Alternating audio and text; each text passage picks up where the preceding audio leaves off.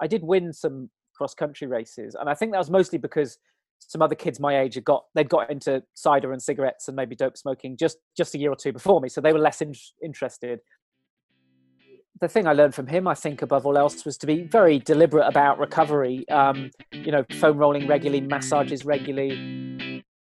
And I've interviewed Nikki Spinks actually a few times about celebrating, and she's talked about having half a beer in a shower and just collapsing and stuff. So it's, yeah, you're not always in a good state to actually celebrate as such, but that inner satisfaction obviously is huge, isn't it?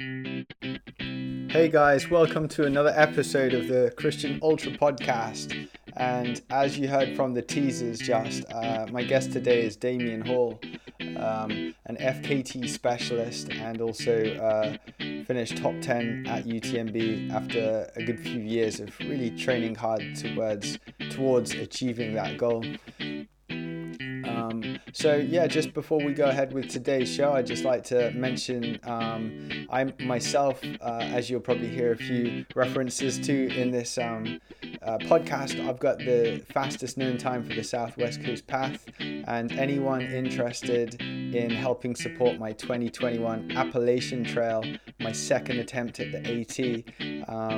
Last year I funded that pretty much mostly myself, and this year unable to do that for next year, so looking at trying to gain some funding, and for that just go and visit my website, christianultra.com. That's Christian spelled without the CH, because when I was 11 I changed it to K, so that's Kristian ultra ultra.com, and it's the same name and spelling as this podcast. So guys, go and check out my website, go and add something if you would like to the fundraiser, and if not, no worries, you can read about me up on there. So cool guys, I'll delay the guest no more. Please enjoy my interview with Damien Hall. Hey guys, welcome to the Christian Ultra Podcast, and it was bound to happen. I actually have Damien Hall on the other side of my computer screen with me, and he's a guest on the podcast today. Welcome, Damien. Hi, Christian. Thanks for having me on. But I'd like to jump in and congratulate you on your new record, which you've stolen from me. But huge congratulations for your run on the Southwest Coast Path. That was incredible. I really appreciate that. I think we had 12,000 people visit unique visits on that tracking page. And that's pretty much due to your name being on there alongside with mine. I don't know. But that was a stunning effort. I was following it avidly, as you know. We exchanged a few messages, didn't we? But yeah, it was so exciting to watch, and yeah, I was perfectly happy to sort of pass the mantle on to you when I seen how hard you'd worked and the spirit in which you did it, and how much you enjoyed it as well was great to see. Yeah, I did phone you up. I think you were I saw, how you can see when someone's typing on WhatsApp, and I was like, right, let's call Damien up. Oh yeah, we did chat. It was quite funny. Yeah, we actually had a chat. So yeah, it was all good to have your support and your interest, and yeah, it's a great trail, man. I highly recommend anyone get out to the Southwest Coast Path and go for a run. It is a lovely part of Britain. Yeah, I was surprised how beautiful it was, if I'm honest. I've actually lived in Devon for a bit, and we often holiday on the North Devon coast as a family growing up, and even now. But I was still really surprised. I suppose I didn't know Cornwall so well, but also probably like you, surprised how tough it is sometimes as well. But yeah, really beautiful. Yeah, and that's a great. You said you used to live, so I want to actually go back a little bit and learn about. I was just on your website earlier, which for people who are interested in visiting is damienhall.info. No, sorry, damienhall.com, is it? No, it's .info, yeah. Gotcha. Yeah, damienhall.info. Did someone else get Damien? I think they must have. I can't remember now. I made it about 10 years ago. Yeah. There's one or two people with the same name. It's a pretty good site, actually. Thank you. I thought it was just me. It's really nice. Thank you. Really informative. No, and I was on your page, which is Journalism and Books, and it says after 8 years of traveling and living abroad, I moved back to the UK. I would really like to find out, because I've heard so much about Damien the runner. FKT setter, top 10 UTMB finisher, and I really want to hear about the traveling Damien. So, what were those 8 years, and did you do any traveling before that? Oh, that's a refreshing question. I don't really get asked about that because it was all kind of before I was a runner, really. So, um, yeah, I was living in London in the early sort of 2000, 2001, 2002, living in London, working as my first sort of proper grown-up job as a football journalist. Um, and I was really enjoying that to an extent, but then it changed a bit and I got a little bit bored, a relationship ended, had a little bit of savings, and two of my good friends were going traveling. So I just kind of followed them. They had already gone, and off I went. I got myself a one-way ticket to a place you know well, Australia. And I went Yeah. via Latin America. So I think I had 3 months in Latin America, pretty much on my own with almost no Spanish, which is a bit, a little bit ignorant in retrospect. But I picked a bit up and tried to learn some bits. Yeah, had an incredible time there. Very exciting. When you first go traveling, it's pretty exciting. And yeah, before that, growing up, all our family holidays had been domestic. I don't know if that was mostly financial. I'd hardly Yeah. travelled. I've been to Greece once, I think. There might have been about it, maybe once in France. But yeah, I mean, I guess it's quite a cliched thing to do, almost post university, go and find yourself. But yeah, and then I arrived in Australia, caught up with my friends. Really fell in love with that kind of traveling lifestyle, which, if I'm honest, is, especially in Australia and New Zealand, is quite a lot of sort of partying and um, having hedonism and having a good time, but seeing incredible places and there's something exciting as well about arriving somewhere new, meeting new people, and kind of having your slate wiped clean. Like, you're not haunted by something you did when you were 8 or 12. Not that I can think of anything terrible I did necessarily, but you can kind of start over each time, which is quite an interesting concept. But yeah, I really enjoyed Australia, and I ended up being lucky enough to get a job on a travel magazine there. So I ended up actually, in total, staying away for most of all of the rest of that decade. Really, I did visit Britain 2 or 3 times. Wow. I spent probably 6 years living and working in Sydney, and I actually stayed long enough to get an Australian passport. Although, yeah, Wow. I'm an Australian. You heard it here, folks. First on Christian Ultra podcast. I should point out I'm an Australian, except when the Ashes are on, which I'm definitely not Australian then. Yeah, I loved living there. I loved the lifestyle in Australia. I still wasn't a runner, but I used to love doing hikes and treks in the Blue Mountains, the 2 national parks right next to Sydney as well, north and south. Where in Australia are you Yeah. from? Or did you live? Well, I actually wasn't born in Australia. My parents took us, me and my youngest sister, over there when I was 4 to North Queensland in Oh Cairns. wow, okay, yeah, I went up there. It's a big tourist hub, especially because it's where people visit the Barrier Reef from a lot, isn't it? Okay. Oh Yeah, wow, it is a big jump off for the Barrier tropical. Reef. Yeah, Warm up there. yeah, pretty hot. Yeah, I mean, I loved. Oh, I mean, I visited. I mean, I preferred kind of the Tasmania type stuff. I went down there 3 times. Really wild, green scenery, incredible down there. Really ancient landscapes, and I was really getting into hiking. I was rediscovering, after living in London and just seeing more of the inside of pubs than much else. Yeah, exploring mountains and wilder places. I still wasn't a runner. I'd play a bit of football, but yeah, it was the hiking and the trekking. And then I did go back. I had 2 trips with my now wife.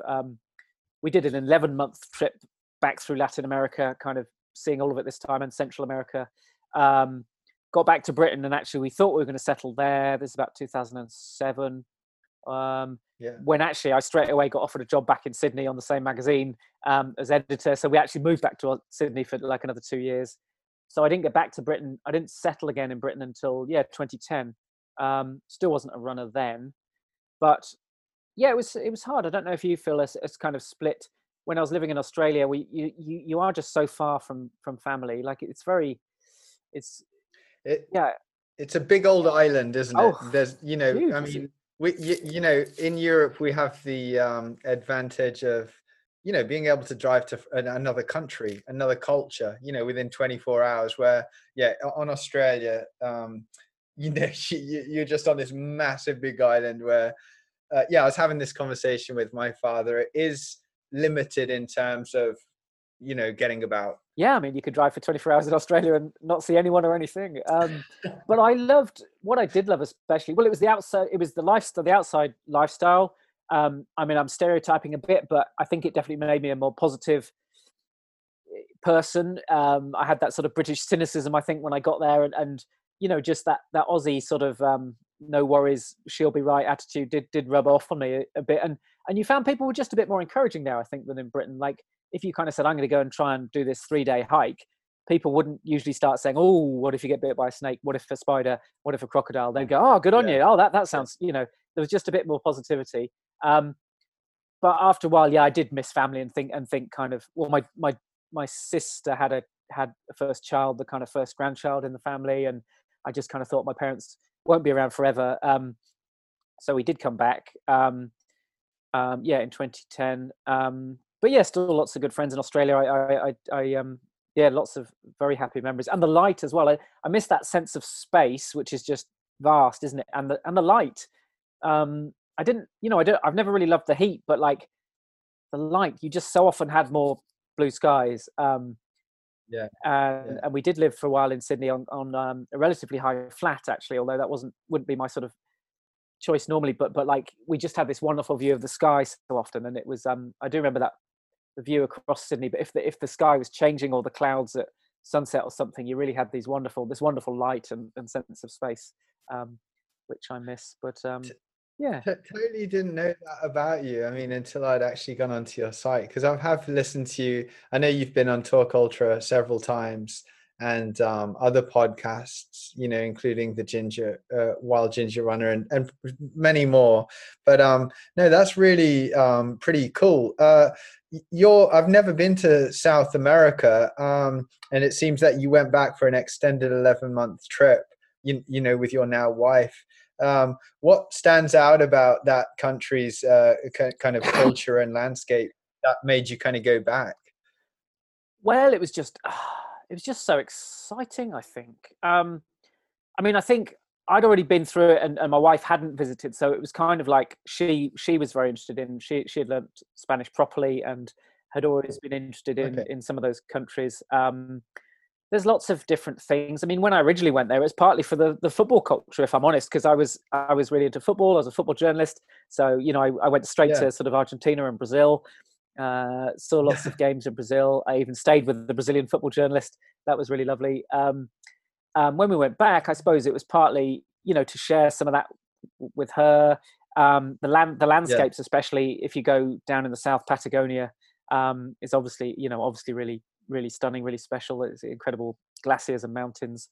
And then there's a lot of history there too. The kind of, the Incas and the Mayans and the Aztecs.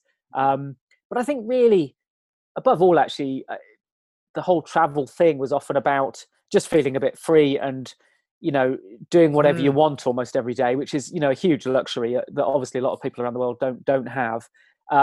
But, just giving yourself several months. And of course, you can live a lot more cheaply there. For us, we're very lucky. But it was, a lot of it is just that freedom. There's no job to go to. There's no bills to worry about for a short period of time, and you can just kind of do whatever you like, really. So that second time when I went back, I was much more into mountaineering and trekking and outdoor activities.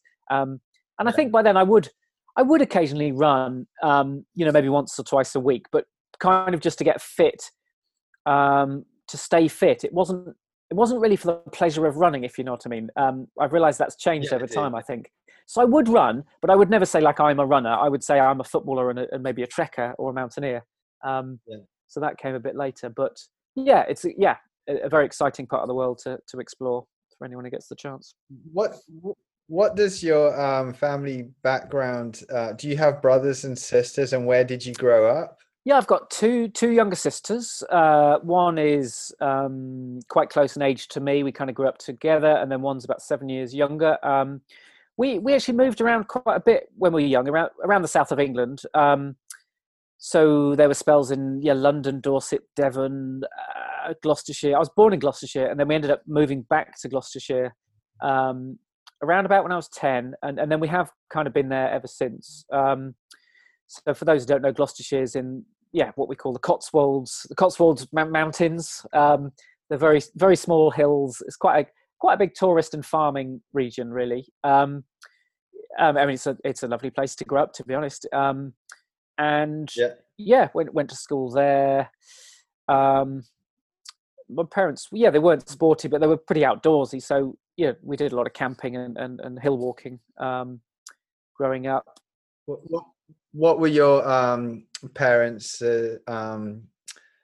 jobs? What were they doing? So my mum's always been an English and drama teacher. My dad's got a slightly more, and actually she's nearly always, I don't think she's ever taught at like a conventional school. It's always been with children with I want to get this politically correct, children that are struggling. It's not just learning difficulties. It's kind of below that. Often people with Asperger's and that maybe young adults as well that might struggle a bit in sort of, if you just put them into society. So always very disadvantaged children. So she's a real hero, I think, for devoting so much. Of course, so much of her life to that. Takes a lot of character. And my dad was actually also a trained drama teacher, although most of his working life, when I can remember, he's been a psychotherapist and also a storyteller, which was kind of, I think, a sort of a hobby at first, but increasingly he would get books to tell stories around the country, and I think they're often Celtic mythology. Wow.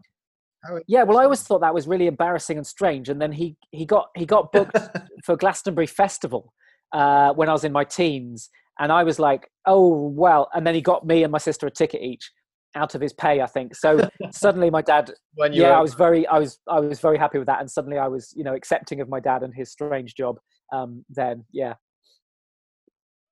that's two unique kind of careers. And did you ever venture into the theatrical side of things? Like, were you reenacting plays in the living room, or did you kind of not get into that? I think my middle sister was a very talented actor, I believe. I remember she had some lead roles at school. I think I enjoyed theatre or drama or whatever it was being called, but actually what happened was my GCSEs weren't very impressive. I was quite lazy, quite kind of distracted student, and I would have done theatre studies A-level, except my GCSEs were so bad I was only allowed to do 2 A-levels instead of the normal 3, and even then I failed one of those A-levels, and that A-level was media studies, where I'd end up working for several years afterwards, which may have been almost a revenge thing, where it was like, I'll show the media studies people that I know about the media. I did have an enthusiasm for it, but I think it died around then, unfortunately. What were you distracted by? Like, at school? Girls, football, and smoking dope, if I'm honest. Love it, man. It sounds like me, but without the football. Mostly those. I guess the dope smoking came a bit late. Yeah, more in sort of middle to late teens. I just wasn't that engaged at school, I think. Were you? Were you quite a good student? No, I was not engaged at school. I didn't have time for the football. I was more into the other two. Well, completely flunked my exam results, but so I completely identify with you there. There were good times though, there were good times. I mean, I mean, exam results, they are important, and I've got 2 kids now as well, so I've got to tell them they're important, but they're not everything. I mean, it's better if you get the good grades and then I don't know, and then do the other stuff as well. Some people, that's the thing, I had good friends who managed to do both, and it was like, oh, suddenly they were leaving for university and I wasn't, and it was like, oh right, oh, they still did the homework at weekends, oh whoops. But good times. Yeah. And you do mention football a lot, and I take it you weren't just following it, but actually also playing it as well? Yes, but I think, yeah, some people have misunderstood how good I was. Yeah, I really really wanted to be good at football. I played it a lot, but I wasn't very good at all. So originally, I could barely get in the school team. I was usually the substitute. Um, and in fact, now I think of it, my first ever game of football, I was substituted off at half time because I was so bad. Um, and and ultimately, I mean, I did improve a bit over time, but on paper, my highlight of playing football was when I was about 17 and I was in the Forest Green Rovers youth team. But I was only in, so Forest Green Rovers, no one will have heard of them, I'm sure, but they're in the fourth division at the moment, but then they're in about the seventh or eighth division.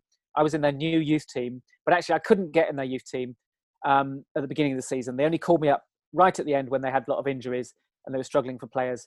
And so the highlight was playing for them and we lost 8-0. So that's how good I was. 8-0. I mean, I don't even follow football, but I know that's pretty brutal. That's a brutal loss. That's pretty bad. Yeah. Yeah. Morale's just going down, and by the end, I don't know what you would have felt like. But anyway, good job. Yeah. Yeah, I mean, yeah. So I guess let's move on to running. We've heard about the traveling, the dope smoking, and the relentless chasing after the girls, or maybe the girls were chasing you. But it also it's a good platform to start the rest of the podcast on. Yeah. So your first, I know you've written here that you're again on your website, because it is a wonderful source. I do recommend people go and check it out, damianhall.info. That your first half marathon changed your life. And I know that I speak to a lot of people and they say, the first marathon, including myself, changed my life. But what was it about the half marathon that changed your life? Well, I should.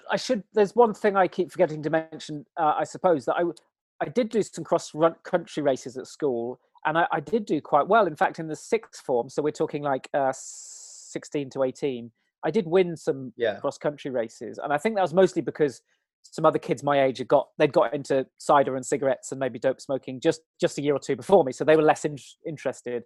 And suddenly there didn't seem to be as many good runners around. So I did win one or two races, local races. It's not a very competitive area really in Stroud district. So I had some, but I wasn't that interested in it. I wanted to play football and do the previous things we'd mentioned. So I sort of, I forgot all about it really. But then I'd moved back to Bath in which is also in the Cotswolds in 2010. And they have the Bath Half Marathon here is quite a big event. They have over 10,000 people. And so I kept seeing signs for it. And there was something in the back of my head kind of saying, you used to be quite good at running, or at least let's try it, see, and I was feeling a bit unfit. So I signed up. And I suppose I just loved the experience. I guess I loved the training too, that sense of mission, standing on the start line and not knowing if you can complete the distance, which, to me and you, I suppose seems kind of crazy now when we've done so much longer distances, but all those distances for the their first time. I mean, I guess I was fairly confident. Yeah, I'd walk it even if I couldn't run, but you've got that sense of fear and excitement, haven't you? And there was just a lovely atmosphere. It was a road race and a short one really, but I hadn't really experienced anything like that for quite a long time. And I just straight away thought, I want to do more of this. This is exciting. But I wasn't really aware. I should have just bought Runner's World or whatever, but there wasn't really a website, if I remember, or a magazine telling me about trail running or ultra running. It was another year or two before I sort of discovered that stuff. But I straight away thought I want to do more of this. So the next year I was doing my first marathon at Brighton, dressed as a toilet. For I had a charity place with WaterAid, and you could have the choice between a costume running as a tap or running as a toilet, and I just thought, what's going to get me the most sponsorship? And obviously, and people shouted. They all shouted the same pun. Actually, they all shouted, "You look a bit flushed, mate." I got that quite a lot. Obviously, it's funny at the beginning. Yeah. And but it's still. So it was really more for fun, that first marathon. You weren't looking to kind of get a PB, or maybe you were, but the PB is a toilet, you know.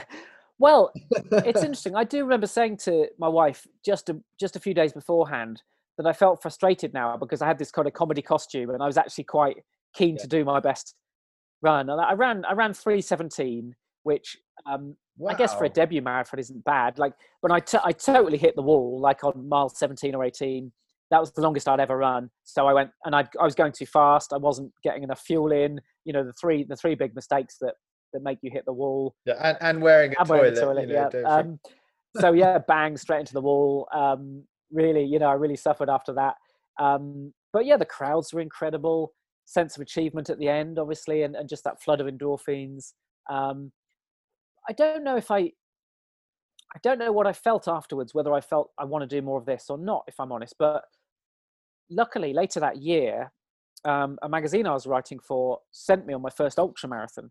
Now I was beginning to get the idea of, you know, these ultra marathons. I was reading it in this same magazine called Outdoor Fitness, but they all sounded, you know, pretty crazy. Like, you know, not something I could do. You know, I suppose on the level of like an Ironman or something. You know, just this thing that, yeah, was probably beyond what I could do. But they sent me on my first one of those later in the year, and yeah, I definitely remember the feeling after that one was quite different. It was much more positive into, like, the marathon had been great, but after the first ultra marathon, it was much more of a kind of, oh wow, this is for me. There was better camaraderie, obviously better scenery. The aid stations were a lot better as well, a lot more cake. I straight away felt I want to do more of this. Actually, this is my thing. Yeah. You know, I want to ask you about your coaching history, as in being coached as an athlete, because I really admire the way that to get the best out of yourself, you go to someone who is an expert, and you learn from them, you know, and then when, you know, you've learned everything that you need to kind of move on and learn from another expert. So do you want to talk about your first coach, your relationship, and what you learned and how it helped you as a runner? Yeah, so I've ended up having working with 5 coaches so far. It's That's not, amazing. yeah, I Yeah. mean, that's not because I fall out with them or anything. It's usually because, You're a diva. Yeah. Just like, yeah, that's it. I've had enough. I've got to go running. What? Um, well, at least 2 of them, if I'm totally, yeah, 2 of them, I think 3 of them actually have been, you know, I didn't have enough money to afford a coach at that time, early on, but I could give them good magazine coverage. So I could say, you know, this, you know, I'm coached by this person and they trained me this way. And I think for 3 of them, so it was often a short-term agreement of like, if you coach me for 3 or 6 months, but definitely later on when I've had longer term coaching, you know, for every year with people, it's definitely gets a lot more. I mean, I'm bound to say this on it because I'm a coach now as well, but like the longer the relationship, the better it's been for certain, because you know, you get to understand each other a lot more. You can see what works and what doesn't and so on. But yeah, the first coach, I mean, I knew nothing really. I'd just done that first ultra. Well, if I'm totally honest, I won't name him because I think he did give some bad advice, which was around the sort of you need to lose some weight areas, which is, you know, can be quite dangerous for people. So he was telling me to run a lot more than ever and eat less than ever at the same time, which, you know, is quite irresponsible really. And you know, I think I got away with it, but is, you know, that for a lot of people that's going to lead to injury or at least burnout or plateauing. Let's just say he knows who he is. I don't know who he is. But then I had two more short term. But yeah, I mean, he kind of taught me you've got to almost see yourself as an elite runner. Be serious, you know, get the best kit, get a good watch. You know, be serious about your training. Get out there most days. You know, probably 6 days a week. Nearly every coach I've had, it's been, you know, 6 days a week. And then I had 2 other coaches who were very useful to me. Marcus Scotney coached me for a while. Who's a GB athlete, who's, you know, excellent, you know, yeah, lots of race wins. He's very good and a friend. And he's very into the heart rate training. So we did a proper heart rate lactate blood test on, and then he can really set your zones from there. And I seem to get some. Interesting. Did you get your max heart rate then? Did you find that out? I don't know if we found out max heart rate, but we got the the lactate threshold and the lactate turn point, so he could clearly identify them. Okay. And then he would know the zones, or at least the zones to start in. But I mean, heart rate training gets widely debated. I mean, I guess after a while I found it a bit boring, if I'm honest. And you're looking at your watch all the time, which I don't love. But he started training me out of, I had been injured a little bit, and so we started me off from fresh, and just having a full month, or maybe it was even 2 months, of just easy slow running actually set me up really nicely. And that was a good reminder, it really showed that, just the slow running. And then, of course, you start adding in hills and speed work and so on. But just that slow running got me really nice and fit, actually. It was a really good foundation. There's always a temptation. Yeah. They call it building your house, don't they? I think he even almost used that phrase, building the foundations for the house. So that was good. And then I've also worked briefly with Elizabeth Barnes, because she's won Marathon des Sables twice, and I was doing the Coastal Challenge in Costa Rica. So a hot multi-stage race. So to me, she was the obvious person. She knew about hot multi-stage races, and she was really good. Again, that was only 2 or 3 months, but I definitely learned from her. So they were very useful. They were very helpful, and I did seem to jump up, if not jump up the distances, or maybe become a little bit competitive domestically, I suppose. Not outstandingly, but quite quickly, I suppose. And I do think it was a lot to do with, partly it was all the passion and enthusiasm I had for it. I just loved this new sport, but it was to do with having coaches as well. I think that really helped. And I mean, I know from hearing you on other podcasts, I know you didn't mention Ian Sharman's name. You were coached by Ian Sharman. Yes. So I ended up working with him for about 18 months, I think. So he helped me, certainly. And he was the thing I learned from him, I think, above all else, was to be very deliberate about recovery. Foam rolling regularly, massages regularly. He's really into his weight vest hikes, as some people will know.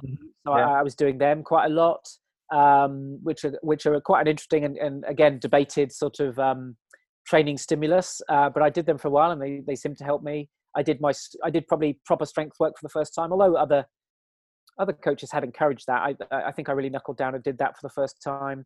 And if I'm honest, he was really good at. I had a kind of breakthrough race under him, and he would really drilled it into me about just pacing a race smartly. Just being able to hold back, be disciplined. I had a breakthrough domestic race at the Highland Fling. It was a trial for the GB team, and there were a lot of good domestic runners there, and I think I surprised myself and everyone in placing second. And it really was because I was fitter than ever, and that was as much, if I'm honest, probably as much down to me as Ian. But he'd trained me well. He'd only been working with me a few weeks, if I'm honest. But it was more teaching me to be patient in a race, to pace it smartly. I do remember either you or him saying one of the methods or strategies or tactics, or all three of them, was to not really look up and be aware too much early on who's at the front. Is that right? Yeah. So one thing he said was like, try not to race or see the race in two halves. The first half, almost try not to notice anyone else. Try not to know where you are in the race, almost. I mean, I've seen him, I've watched him race. I feel. Yeah, but don't race. Yeah, don't think he's getting away from me in the first half. In the second half, do that, because hopefully you're that 5 or 10% fresher and you're catching people and you're thinking, right, I'll get the next guy. I'm sixth, I'm going to be fifth, or and all of that. But if you can try and put that out of your mind in the first half, and I did do that. I mean, I knew I was in the top 10, and I guess it was hard not to know I was somewhere between sixth and eighth, I think. But I was running with another guy quite a bit, which was quite useful, because we were sort of having conversations, but not not free flowing, easy conversations because we were working a little bit harder than that, but we could still have conversations, which I think was quite telling on the pace we were doing. But we'd let them go, and we weren't thinking too much about them. And then from halfway, yeah, people ahead of me just slowed down, and I just carried on at the same pace. Yeah. And it was revelatory actually that yeah, I didn't have to push on anymore. I just, luckily judged it a little bit, and yeah, it was interesting to see. So yeah, the tortoise does tend to beat the hare. Yeah, I think it's really sound advice. And then, are you currently coached, or more recently have you had a coach? So yeah, after Ian, I had 2 years being self-coached because I thought, well, I've had 4 coaches now. I've learned quite a lot, and probably like yourself, I got very obsessed with how do we train, how do we be the best ultra runner we can be. So yeah, much like you, I'm addicted to podcasts, and I've got numerous books on ultra running. I've got shelves and shelves of it, and I love reading all that stuff. You know me too well, Damien. Sorry, say that again. You know me too well. Yeah. And then I also did the UK Athletics Coaching Running Fitness qualification, which isn't, if I'm honest, it's a nice thing to have, but it's not about ultra running. I mean, it's but you get some of the foundations in there of how to, I suppose, how to get fit smartly, I suppose, in a healthy way. And yeah, so self-coached for 2 years, and in that spell, I had my best ever year, which was probably culminated in 5th place at UTMB. And then the following year, things didn't go quite as smoothly. Now there are lots of reasons for that, and I won't bore people, but it just seemed like, well, why don't I get a coach again to just even if it's almost a friend that I bounce ideas off, or just looks over my plan and says, oh, I wouldn't do that, or I would do that instead. I just thought it's time. Also, with my age, I'm 44. Like, I don't have that many years left doing races, trying to be competitive at things like UTMB. So I kind of thought, I don't want to mess around for too long. Why don't I get, expert advice? So I looked at who was doing the best in most races, and everyone seemed to be coached by David Roach, the American coach. Yeah. So at the moment, I've been working with him for less than a year, but nearly a year. And that's been great as well. He's he's on lots of podcasts, so he is the kind of guy that you feel like you already know. I've listened to him a bunch, and he's such a friendly guy. Just sounds like a great uncle, or just someone who will look after you, kind of thing, No, if nothing else, he's super enthusiastic, and very encouraging, very supportive, fills you full of belief. But also, when you do question him, about specific things, he does really know his stuff. And I think people who read he does a regular column for, I think it's Trail Runner magazine in America. And anyone who reads that would know as well that he definitely knows his stuff. He's a former lawyer. He's more obsessed with the sport than I am, I think. So yeah, he's been fascinating to work with. And I guess the key thing with him, as well as probably the enthusiasm and the belief, that side of things. So he is trying to make me happy and keep me happy. His book is called Happy Runner.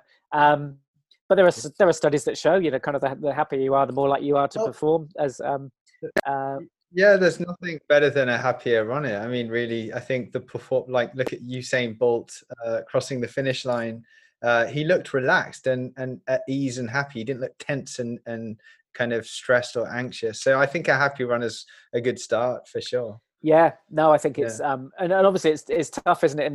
In the type of races and challenges we do, it's tough to be happy all the time. But I was listening to a podcast with you on this morning, the Talk Ultra interview, and you talked about the positivity and try not to dwell on when things weren't working out the way you wanted. Try not to dwell on that, and to kind of accept them.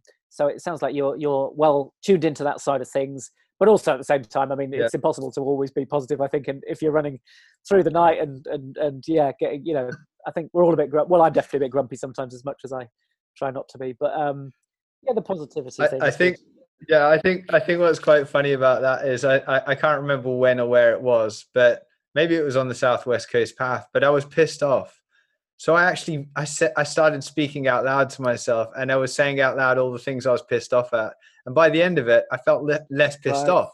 So I kind of allowed myself to be pissed off didn't think, oh, I'm so happy about this. No, and it was just good to kind of actually say it out loud, and then it's easier to let go, and then obviously move on to being a bit more positive and stuff like that. So yeah. Good. Well, that's a really I hope you don't mind me asking about the coaching. I'm just trying to find out what makes you a pretty awesome runner. And maybe we could shift over to the nutritional side of things. And where were you at with nutrition before you started running, and where are you at with now? Yeah. Well, I'm quite lucky in that I near me there's a sports dietitian called Renee McGregor who I've known for several years, and she's turned into one of kind of the what's the word, sort of not pioneer, but like one of the most sought after sports dietitians, certainly in Britain. She's worked with Olympians and football clubs and lots of elite runners. And I actually coach her, and in exchange, I've got sort of, I've got someone that I can ask nutrition questions to. So if in doubt, I've always, like we said about going to experts, I've always gone to her. She has, a really useful book for runners called Fast Fuel, which is, just really accessible, but all science-based. So how has it changed? I think I'm more conscious about eating lots of vegetables and fruit, but I certainly don't follow anything that anyone else would call a diet. I need lots of carbohydrates, but obviously you try and have the better quality ones. I eat lots of, a fair bit of protein and fat, but again, you try and have the organic quality ones. I think it gets overcomplicated and quite tribal. Really, I mean, I try and eat plenty of fruit and veg, and certainly definitely carbohydrates. And I mean, in the last year or so, I've started to think more about, I suppose, my own carbon footprint and which foods create more carbon and other greenhouse gas emissions, which led me to, I guess I stopped eating red meat, and I did cut out dairy for quite a while, for half a year. I must admit, I am having a little bit at the moment, because after I did a long run in the summer, and afterwards my body just really craved dairy. So I thought, I'm just going to listen to my body for a little bit and have some again. And I haven't quite shaken that off. But I guess my considerations, but I've always done that very carefully. So I guess I'd call myself kind of vegan curious. But I do still have chicken and fish at the moment. So that's not that wouldn't impress any vegans or even a vegetarian. But it's more about for me, what's more friendly for the environment, I suppose. But it's such a complex area, as I'm sure you must have many conversations on it. Well, it's such a complex area. But I guess I'm just trying to be as healthy as I can, trying to be the best athlete, and then trying to be conscious of the planet as well, where possible. But if in doubt, I suppose I go to Renee McGregor and get her take on things. What do you go to when all that goes out the window? When you don't feel like being healthy, and you don't feel like being conscious of the planet, and what kind of things are you eating on a like on a bad day or something? Oh, it probably is it's the classic. Well, it's probably the chocolate, like a lot of people, probably chocolate and cakes and so on. I mean, and also, when it comes to race day or challenge day, FKT day, I mean, most of that goes out the window, and I mean, I am experimenting without using gels at all this year, simply because of the plastic waste. But it's still sugars and chocolates but that said, when a challenge is a long one, over 50 miles or so, for me, I'm not going to get by just on sugars and chocolates. So there is, I suppose, sandwiches and flapjacks and bananas. I mean, fruit's very good. So I don't know if I have one go-to thing. Oh, I suppose also, look, I don't tend to drink alcohol very much at all. I mean, after. Oh, that's interesting. I think. Well, I mean, it's easy now because I'm always off running. I haven't really got any friends anyway, so it's you don't really. And also this year's situation. I mean, there's a lot of socializing as well, isn't there? So it's been relatively easy. I mean, after a big race or a run, I usually allow myself a week or two of kind of almost whatever I want, and then I usually do. There was a fair bit of red wine drunk after running the Pennine Way, but yeah. What about you? It's no, I definitely think no. So going back to something that you were saying about your reasons for choosing to eat certain things, I heard an old wise man on a podcast or something say something like, as we physically become weaker, morally we should grow stronger.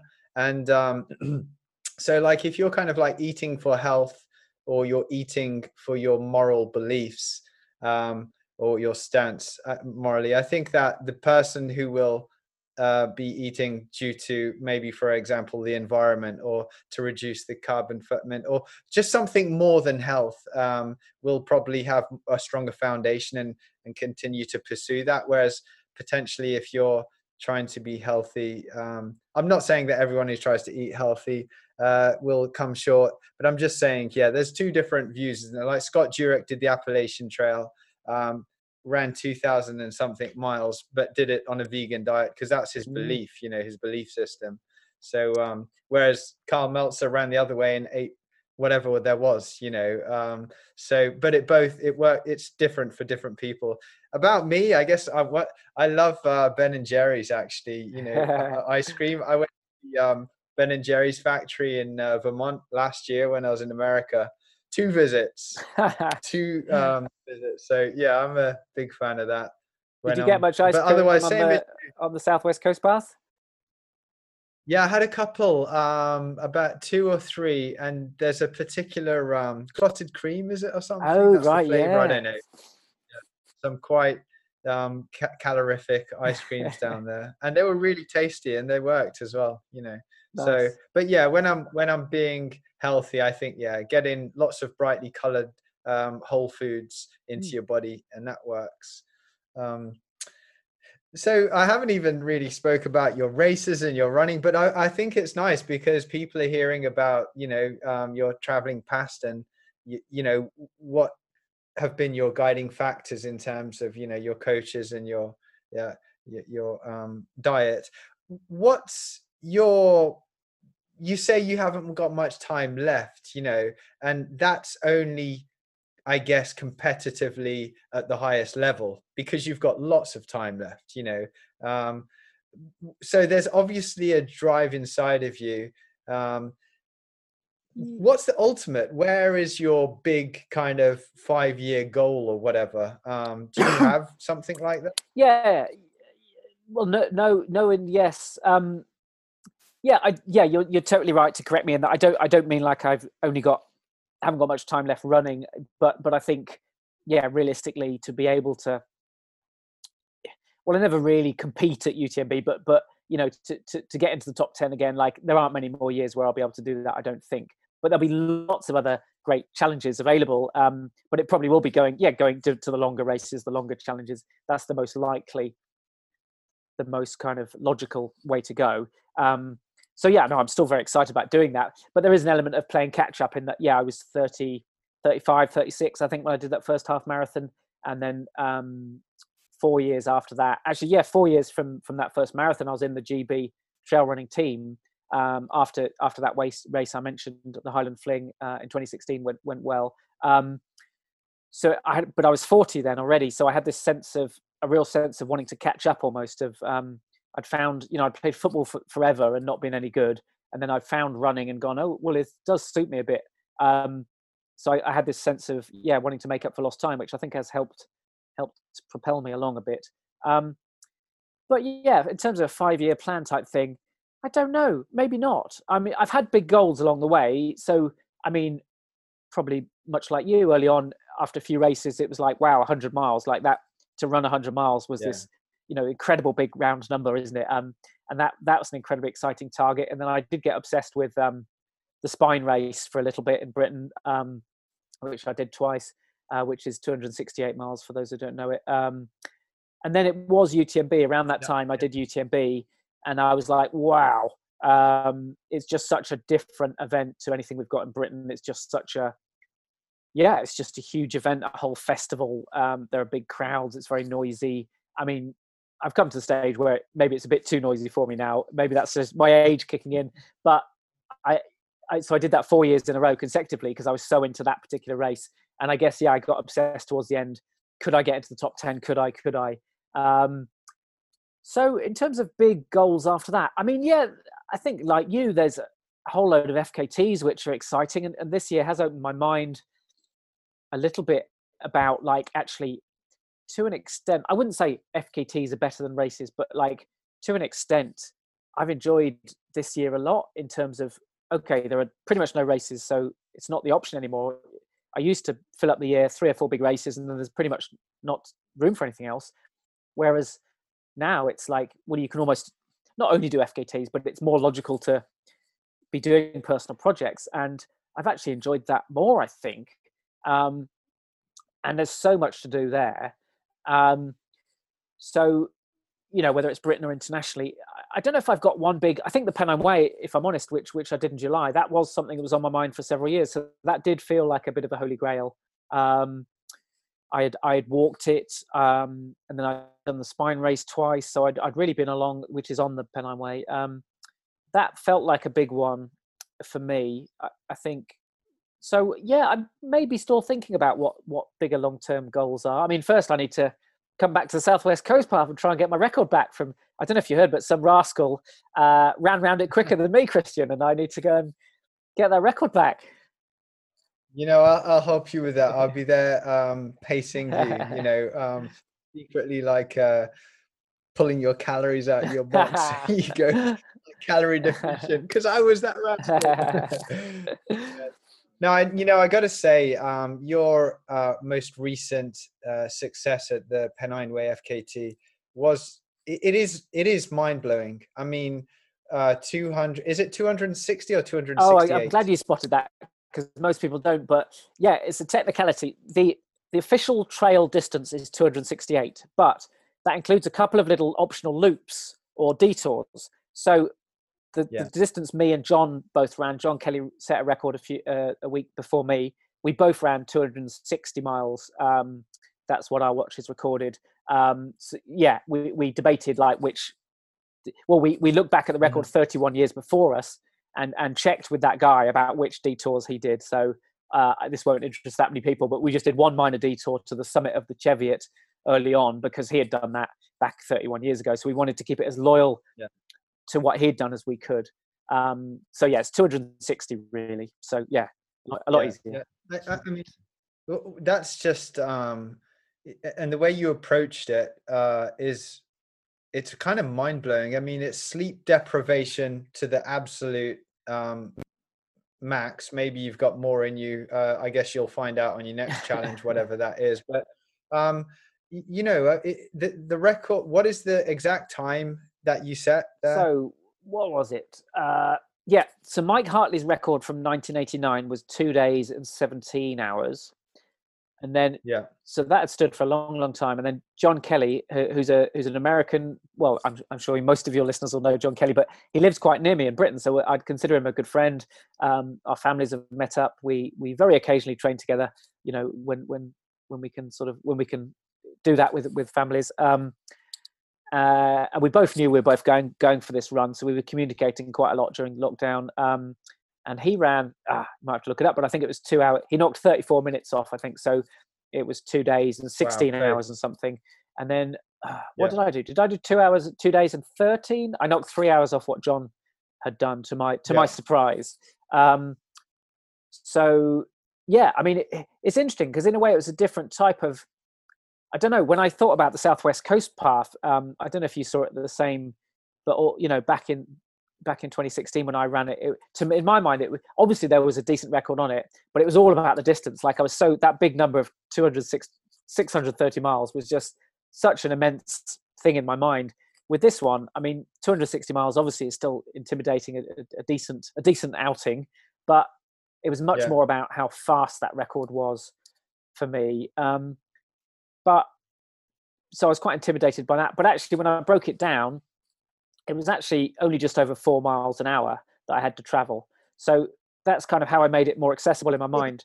I think I did travel at However, 4.1 or something. yeah, yeah, but I think that's without sleep, isn't it? Yes, that's the average overall. Yeah, but you know that's so yeah, that's without sleep. Yeah. So I mean, why don't you go into that element of it? How did you break down? Because you're either moving or you're not moving, and how many times did you not move and sleep, and how did you structure that, and did you practice it in training? So I figured I'd be, I guess, yeah, I guess the spine race.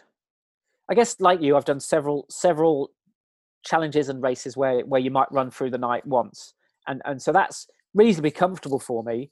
And you know, we all develop a few tactics, which usually is kind of making sure we fuel well, and caffeine and sugars when we're struggling a bit.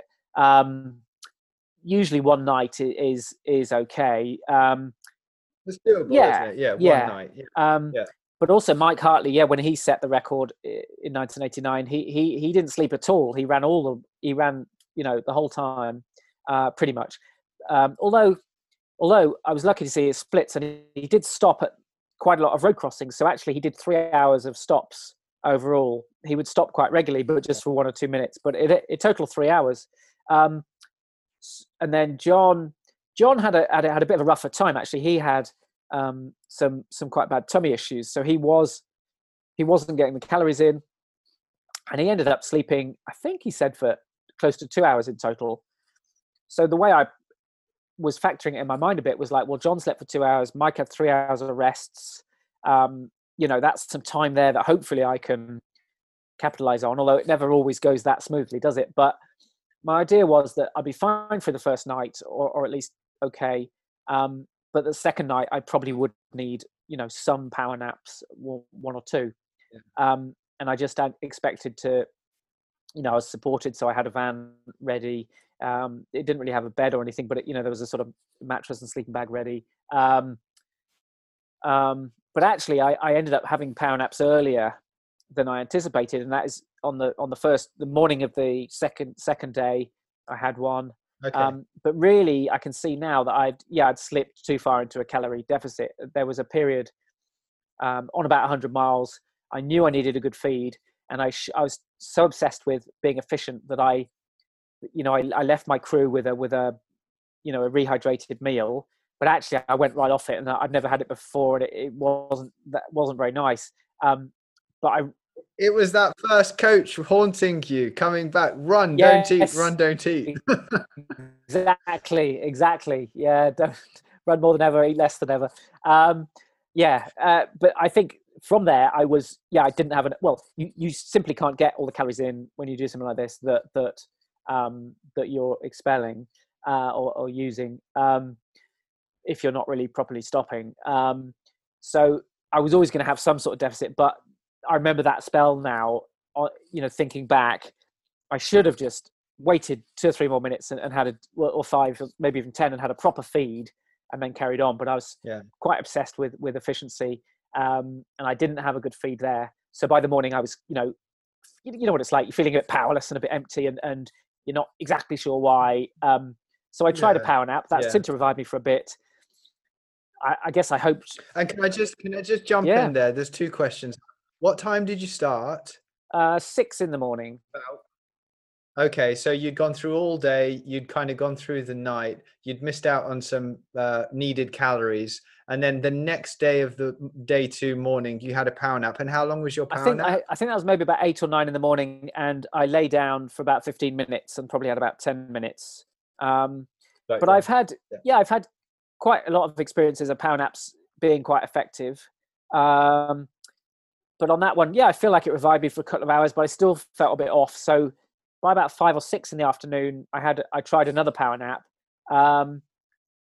and it didn't work that time. I didn't. And again, 15 that minutes, was the idea, but I didn't actually drop off. Whether it was, could have been a combination of factors. Maybe there was a bit of caffeine in me. There were a few people talking. Maybe ultimately the power nap wasn't what I needed. It was just having more of a feed. But then. So I carried on. I was still making okay progress. I don't think I was really losing time yet, but I could just feel like it was starting to not unravel, but like I don't feel great. There's still quite a long way to go. So it was actually a friend who said maybe you should try a longer sleep. But the danger there is, and that did seem to work. So I lay down for 45 minutes and probably slept for on this is on day 2 after the second power nap. About when? I think was this is about one? 8:30 at night, 8 or 9. So when I got up again, so it was starting to get dark. But according to the sort of theories on sleep, actually 45 minutes isn't a very smart amount to sleep, because our cycles are 90 minutes to go into dark to into deep sleep and out again. So actually it's almost the worst amount, which for some reason, like I've known that for a long time, but for some reason, I mean, just the idea of sleeping for a bit longer seemed smart, but like an hour and a half, that was, at the time I was 3 to 4 hours up on the record. So it's quite hard to give up the time, actually, even though you sort of know you need it. So it's quite an internal battle of, but as my friend pointed out, like I'd probably just slow if I didn't have some sort of sleep. So I did that and actually felt a lot better for a few hours. But then when I was fully into that second night, I was quite a zombie for a few hours there. But I was lucky. I was with Nikki Spinks by then, and she's very, record-breaking fell runner, very good at this sort of thing. She wouldn't. Well, it's not that she wouldn't let me sleep, but when I suggested that might be what I needed, she wouldn't give that idea much consideration at all, and she'd like thrust a sweet in my face. Or I don't like coffee, but at one point she persuaded me that a coffee bean wouldn't taste like coffee, and obviously it does, and it's disgusting. So I was spitting that out everywhere. But at least that kind of woke me up, and I could swear at her for a bit. So that was something to keep me awake. But yeah, she got me through, and my other paces got me through that second night where I was slowing. But as you probably found yourself, when the sun comes up, like it can be such a reviving. And I thought, this is my last day. The sun's coming up, and I did, I picked up from there mostly. There were still a few ups and downs, but that was kind of, I was through that second night. That was always going to be the tough time, I think. And what time did you then? So you did day 1, you did day 2, you had your 2 15-minute power naps. 1, you didn't sleep. You had a 45-minute sleep about 8 o'clock, day 2. So then you got through the night, sunrise, and then kind of what time did you finish that next day? I think it was about 7-ish, if I remember. 20 past 7. PM. It was a nice... 7 PM. Yes, yeah. It was a nice time to finish. Actually, I judged my whole schedule so that... So as I say, I don't drink alcohol much, and I hadn't drunk, I think, for 3 or 4 months before this. But I judged the Pennine Way starts at a pub and finishes at a pub, and I judged it so that even if I only just beat John's record by, I think, 20 minutes, I would still be in time for it to get a drink before the pub would shut. So that was quite, I had several motivating factors, but that was another little kind of fun one. And also that was for my team as well, in that it's a kind of a bit rubbish to finish at 2 or 3 in the morning and then there's nothing, there's kind of, it's more difficult to celebrate. You don't want to wake up people in that village. I mean, it fitted me for various reasons, but that was just a nice consideration. So we ended up finishing at like 7, half 7, which is a good time. It's time for a pizza and a pint. And I guess yes, how was the celebration? I mean, it must have been absolutely fantastic. The team members, like you said, you had people pacing you. I think John Kelly was there, and the original record holder. Oh, Mike Hartley, he had even turned up. Mike Hartley was there. Amazing. He turned up also on John's run, and then Sabrina Verge set a women's FKT also this summer, and he turned up for her as well. I mean, I don't know exactly where he lives, but obviously nearish the Pennines. I'm not totally sure, but he turns out for people, which is really, really great of him. He was very charitable. Really nice to see him, really inspiring. And there were several other sort of fell running legends like Martin Stone and Mark Hartel, who had turned out. And when I got to Edale, which is a very small village, I was honestly, I like Edale. It's lovely, isn't it? It's lovely. I was thinking there'd be 10 people, including my crew, and there were in my head at least, there were kind of over 40 people, and quite a few people I recognised. But a lot of people I didn't, and that was really, really touching. Luckily, good time, as I say, to finish. So my crew did get me two pizzas and a pint.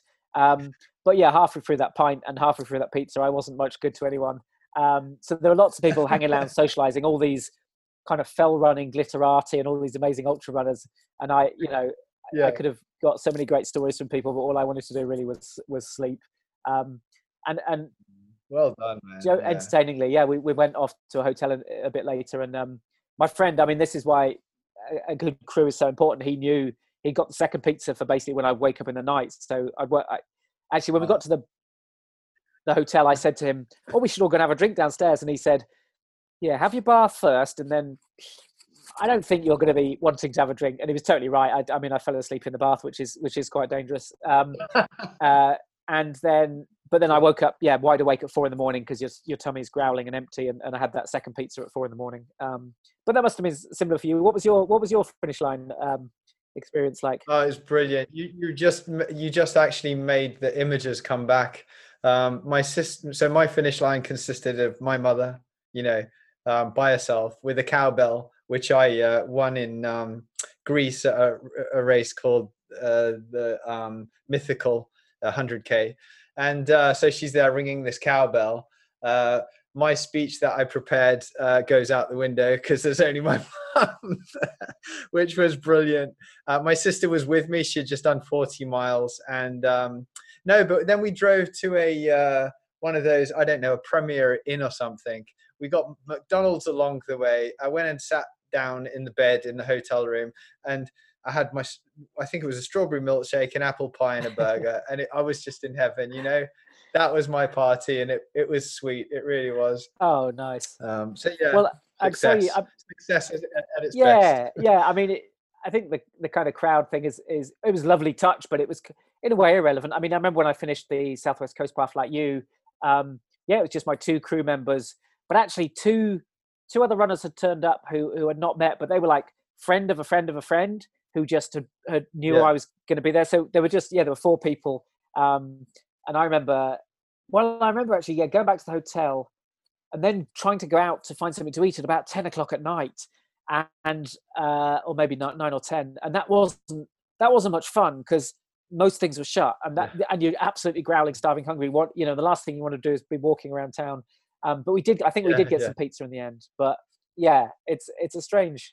I mean, almost. And I've interviewed Nikki Spinks actually a few times about celebrating, and she's talked about having half a beer in a shower and just collapsing and stuff. So it's you're not always in a good state to actually celebrate as such. But that inner satisfaction obviously is huge, isn't it? No, well, I did hear you say I watched a little bit of that video that you've got. Again, going back to your awesome website, and you're saying this is one of the greatest days of my life. What you'd achieved, and I think that record, John Kelly, his pedigree. There's not many people who have finished the Barkley Marathons. He's one of them. He goes and breaks a 30-year-old record. You go and break John Kelly's record. It's also a dream of yours. You've got experience out there. So, a massive well done. Really sounds like it was well thought out, well executed, always with a bit of luck as well. Everything, you didn't trip over or you didn't break your arm or anything. So everything went well. It's really nice to hear that story, in person from you and the listeners out there hearing it also. Well, thank you, Christian. But I've had a mixed summer. I got a new record and lost another record to this cheeky scamp down on the Southwest Coast Path. But I mean, massive congratulations to you as well. I mean, in a way, they're different, quite different records, but in a way, I mean, yeah, it really is tough. I hope the listeners realize what you've done, because it's pretty much 11 days or 10 and a half days of just constantly going, and that you kind of. I mean, it sounds like you've done really well at enjoying it as much as possible, and that is key, because otherwise you've got this constant pressure, haven't you? I mean, it's all self-made pressure, but this constant sort of got to keep moving, got to keep moving, got to keep moving. How well am I doing? I don't know about you, but I got obsessed with trying to get 4 miles an hour, which sounds so slow, but down there it's not easy at all. That's fast. That's moving some. Yeah, on that trip, it really is. Yeah. And it gets to you after a while. It's sometimes it was hard for me to enjoy it at times, but it's really tough. I did have the average. Yeah, one of the you've got your watch and you've got your data screens. One of my things which I had was average miles per hour, and I had to just take it off my data screen because it was driving me Yeah, nuts. because I guess was offered like 3.8, 3.8, 3.9. I don't know. Yeah, and then dwindling. I think one day it was down to 3.1, and that's the day I turned it off. I was like, okay, It's not I'm not helping. having this. Yeah. So it's incredibly tough what you've done. It's going to be interesting. I keep hearing, actually, especially of a lot of female attempts coming up. I mean, there was one going similar time to you, actually, wasn't there? But next year, I've heard of 3 or 4. I'm coaching 2 people actually who are going to try it, both women. And I don't know if this will bring more men to try. I don't know, but it's a stout record you've set there. Me and you know how hard someone has to work for that. So it's going to be interesting, and I hope it becomes almost. I mean, I have sort of called the Pennine Way almost the Appalachian Trail of England, but yeah, it's some debate whether it's the Southwest Coast Path or the Pennine Way. Obviously, the Southwest Coast Path is a lot longer. So they're both stout records now. So exciting to see what happens. I think that's a good kind of lead into another question, I guess. And I myself, it's no secret. I do love. I think I'm probably obsessed with the AT, the Appalachian Trail, as much as you were or are with the UTMB. However, I think you would do pretty amazing at something. You've already proved yourself on long distance trails. The American trails are pretty cool as well. Do you ever see yourself getting out there and doing something like the PCT or the AT or any of those long trails in America? I must admit, yeah, they do sound exciting, and because my background is more as a trekker than a runner, really. I was aware of those trails, and when I was a trekker and not a runner, and they were almost, they call it the Triple Crown, don't they? I think those 3. So they are very exciting. But yeah, I'm certainly. I don't. I if I'm totally honest, and I've not said this publicly before, but yeah, I could see myself trying the Appalachian Trail one day. I don't think I would in the next kind of 2 or 3 years, but I'm incredibly excited to see how it goes for you, because I was listening again, like I say, on Talk Ultra, and I could hear A, the passion for it, but B, how much knowledge you have, and like, I don't know how aware people are. Like, it's so much about kind of, obviously there's the mental side, but so much about logistics and having that right. And obviously it won't be right all the time, but and it was interesting. Yeah, it sounded like you've really got that on point.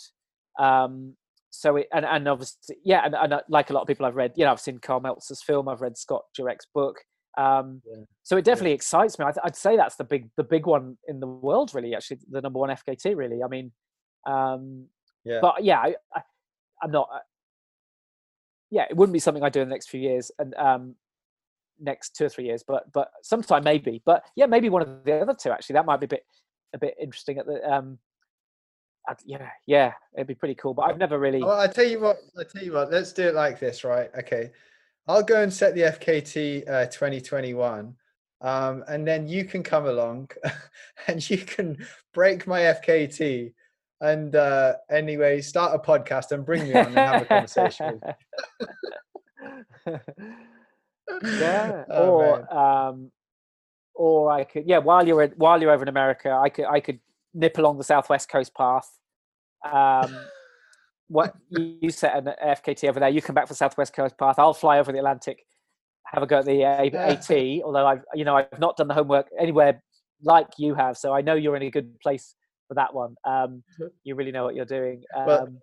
Hey, whatever happens, I think we should meet up and have a run or a beer or both. Yeah, I've had a wonderful time. It's been overdue, and it's been odd, actually, because I feel like we have done that before, but we've never met in person.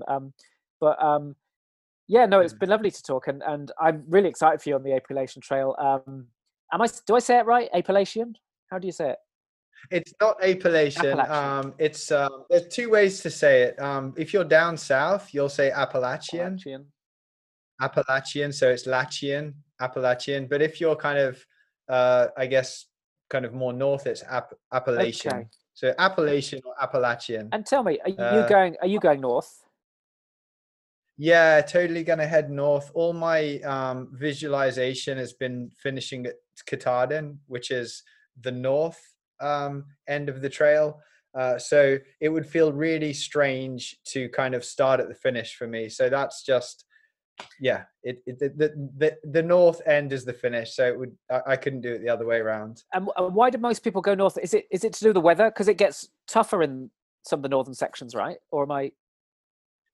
Yeah, you're right. Yeah, I mean, it's tough all the way along. You've got crazy elevation in Georgia, Tennessee, and so on early on. But yeah, it does get tougher. But as you know yourself, the tougher the terrain, the more engaging. So it kind of depends how you think about it. And yeah, I'd say it's you're above tree line quite a lot. It's quite open. You're on what these things are called balds, and a bald is a mountain with no trees, and you can look down and the presidentials, the White Mountains. So yeah, I kind of want to head in the direction of that that's the magnet that's drawing me, rather than kind of start with all that amazing beauty and then head south, where it's equally beautiful, but beautiful in a different way. Okay. But the weather, Yeah. the weather is getting gradually. How does the weather sort of change as you go north? Like it's warming up as you go, sort of thing. I think it depends what time of year you start. That's one kind of thing I can't get my head around. How does it work? I guess you're starting off in spring. Oh, no, sorry, you've got spring and summer, and then it goes to winter. So yeah, the more time passes, so through hikers will start in spring or late winter, and they'll continue and often go through summer and then finish late in the season, when Katahdin is kind of closing up for winter. So yeah, as you go, depending on when you start, I mean, if you start 20 days before the heat of summer and finish 20 days after the heat of summer, I guess you've had even temperature. Okay. It's a tough one to get my head around. Still don't know. Well, I'm excited to track you. I'm excited to track you there, and congratulations again on your Southwest Coast Path record. Yeah. Hey, Damien, I've taken up loads of your time, and before we end the podcast, would you like to maybe give a plug for anything, like your coaching, your sponsors, or anything? That's very kind. I suppose I could clunkily mention my key sponsors, which are Inov-8, which also sponsor you, who make fantastic trail running shoes and kit. And my other main sponsor is a slightly left field one, Tomax Technology, which probably won't appeal to most of your runners. Oh, it's a long story, but they want to get their. Well, it's quite a nice story. They want to get their workforce healthier and fitter, and it just so happens my brother-in-law works there. So somehow along with that connection, I go in there and I give, well, before the virus anyway, I give them talks and we go for a run and I give them training plans. So it is quite a two-way, it's quite a nice relationship actually. It's not something I'd thought about doing, but that works quite nicely. And if I could mention, my good friends Summit Fever Media are making a film about my and John Kelly's runs. They were here yesterday actually interviewing me again, and the day before they were interviewing John Kelly about both our runs this summer on the Pennine Way. It's going to be called Totally FKT'd, that's out I think in early November or pretty soon. So if I'm allowed to mention that for them.